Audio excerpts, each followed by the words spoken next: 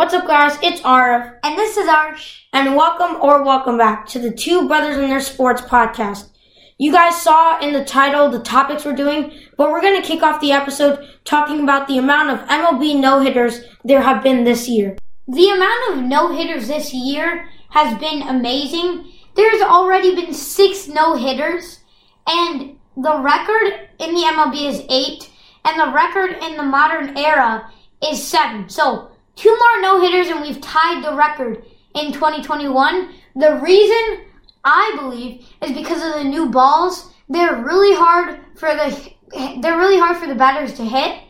And since we're on the topic of pitching, I just wanted to discuss Ohtani's success. He is the home run king as a pitcher. Imagine how revolutionary it would be if And he was hurt. Exactly. Imagine how revolutionary it would be if a pitcher won the home run. If he was a home run champ. That would be crazy. Yeah, okay, so back to the topic. Imagine if he gets a no-hitter and he's a home run champ. That'd be incredible. Yeah, so back on the topic of no-hitters, there was 2 no-hitters in a row, and the latter being Corey Kluber from the Yankees, who is a walk away from a perfect game. As a Yankees fan, and I'm not saying this because I'm a bandwagon, I'm saying this because generations have liked the Yankees, it's been amazing to finally experience not experience, because unfortunately I wasn't awake for the game. I wish I was really bad. But it's been amazing finally for the Yankees to get some good pitching with Jarrett Cole, their ace, and then Corey Kluber now throwing a no-hitter and 1 walk away from a perfect game. I think Corey Kluber is back to his Cy Young self again when he was on the Indians, I think, right? Yeah, so I think that this is going to be a really good pitching year for the Yankees. Even though it might not seem like it, they have a bunch of young, good pitchers that look really good. And then they also have Cole and they have Kluber, who are looking like their aces. Yeah, so back to no-hitters. Like you said, there's been 6. Joe Musgrove started it, then Carlos Rondon, John Means, Spencer Turnbull, Corey Kluber, and Wade Miley all had the rest. So there's been 6 in total, which to me, like you said, is absolutely incredible. It feels like right now we're on pace to get 100. And I agree that it's due to the fact that the dead ball is now being is now a thing, and used more commonly. It's easier for pitchers to pitch, but harder for players to hit a home run. Speaking of home runs, sorry we keep getting off topic, but speaking of home runs, Albert Pujols signed with the Dodgers and hit his first home run with the Dodgers yesterday night. So it was incredible to see him get success after leaving the Angels. But back to no-hitters. This has been a crazy year. It feels like we're going to get so many more no-hitters this year. And the Yankees' flaws, like you mentioned, for the past few years have always been pitching. Now to finally get pitching, and if their core can stay healthy, it seems like they'll easily be able to be the top team in the AL. But as of right now, I think that the Padres are in a very good spot with Musgrove. And then not to mention the fact that Musgrove no-hit the Rangers, and then Corey Kluber no-hit the Rangers. So 2 times, and then the Mariners have also been no-hit 2 times. So overall a crazy year, but hopefully no-hitters are so much fun for the fans. So hopefully we get to see some more of these come in future years. The NBA play-in tournament has officially started, and Arsh and I are going to go over some of the key games and predictions for the upcoming matchups. Just to go over what happened in the East, the Celtics ended up with the 7th seed, and the Wizards ended up with the 8th seed, which is what they were originally coming into the play-in tournament. The Lakers are in with the 7th seed, and the Warriors now have to play the Grizzlies for the 8th seed on Friday, or today.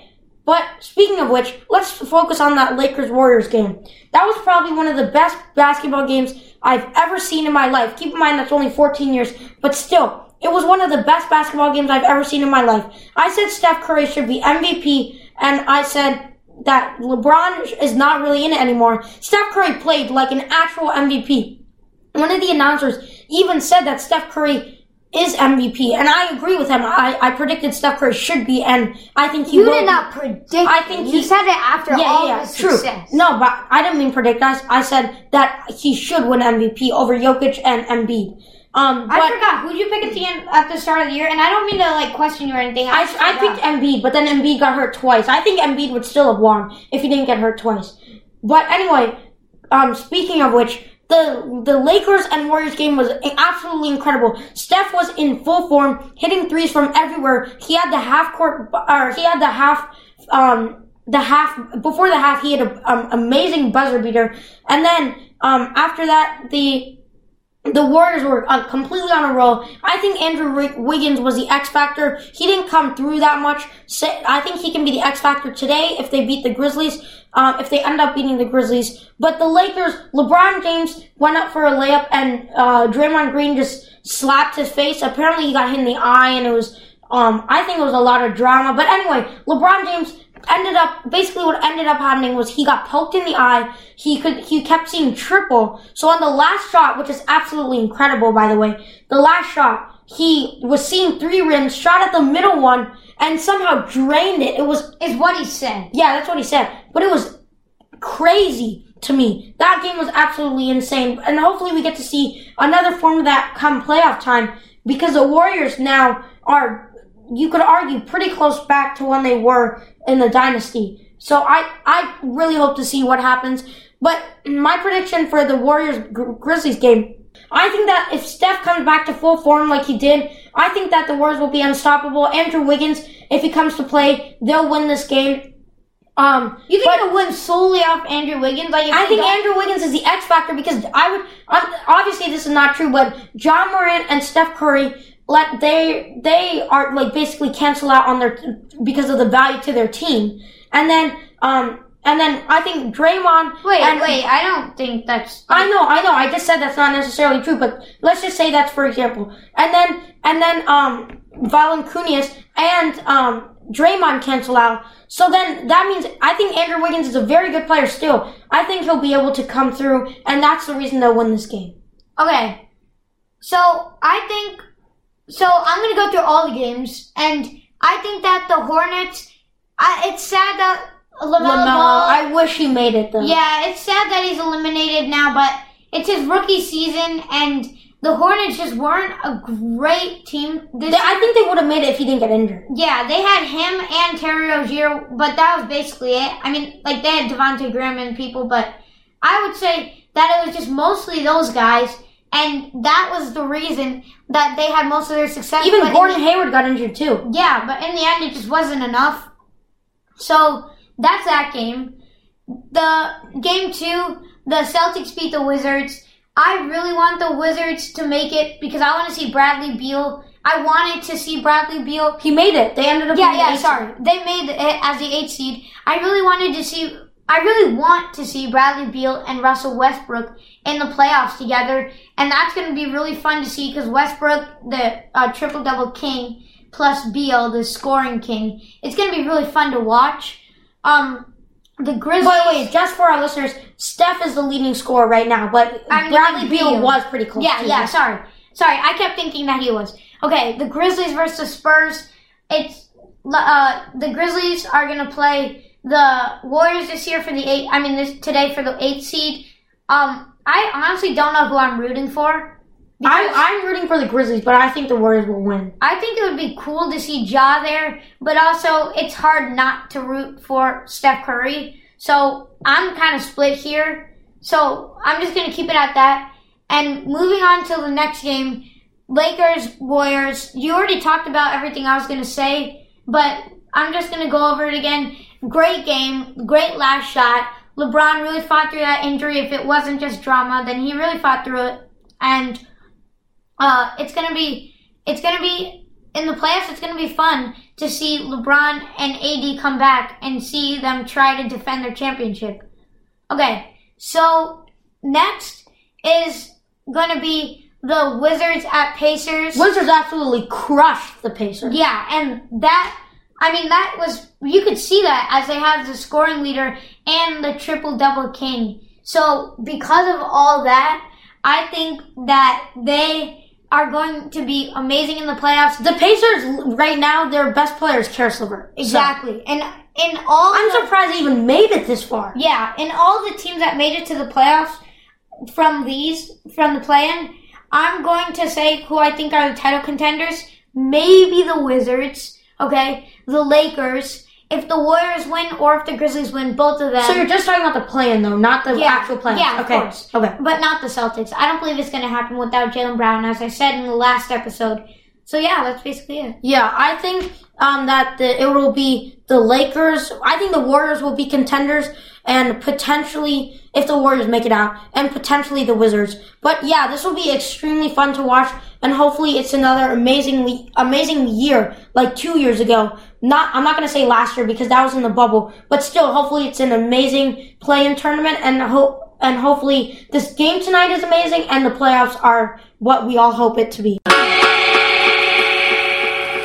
The 103rd PGA Championship started Thursday, and there were many exciting moments. Like you mentioned, this tournament was extremely exciting. I'll talk about some of the standings later, but some of the exciting events that you're referring to are actually pretty incredible. So first, Jordan Spieth was actually, these are just some of like the fun moments. Jordan Spieth was basically, he drove the ball, and he was essentially begging for the ball to stay on the green, which was pretty funny if you saw the video on ESPN. And then one of the tee shots by one of the competitors landed in a trash can, and he ended up actually giving the ball to one of the fans, which was also pretty funny. And then this actually is trending right now.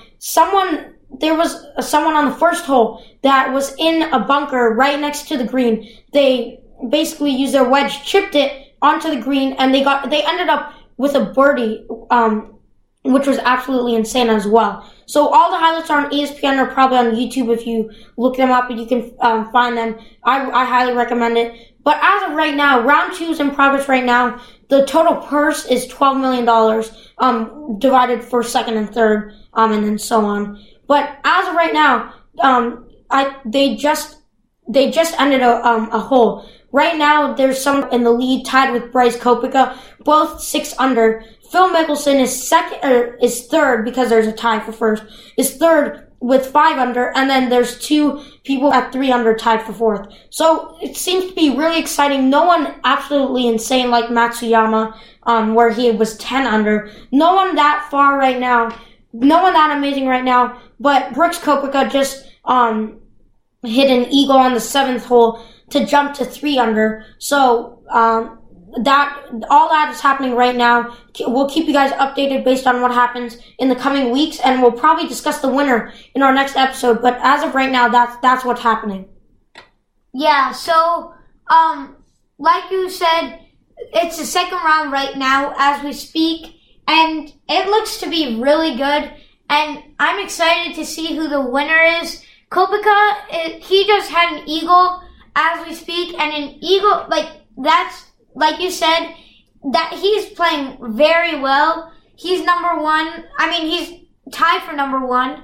It must be really fun to be in it, and congratulations to everyone making it there. They all probably remember when they were just an amateur trying to get into the big place, and now they're here, and now they're competing for the PGA Championship, which is almost, you could compare this to the Masters.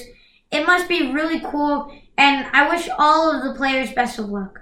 Thanks for listening to this week's episode of the Two Brothers and Their Sports podcast. If you're listening on YouTube, make sure to hit that like button and that subscribe button, and make sure to turn post notifications on so you're always notified when we drop a new episode. If you're listening on Apple Podcasts, make sure to leave a review. We check those daily, and we will make sure to feature your comment in the next episode.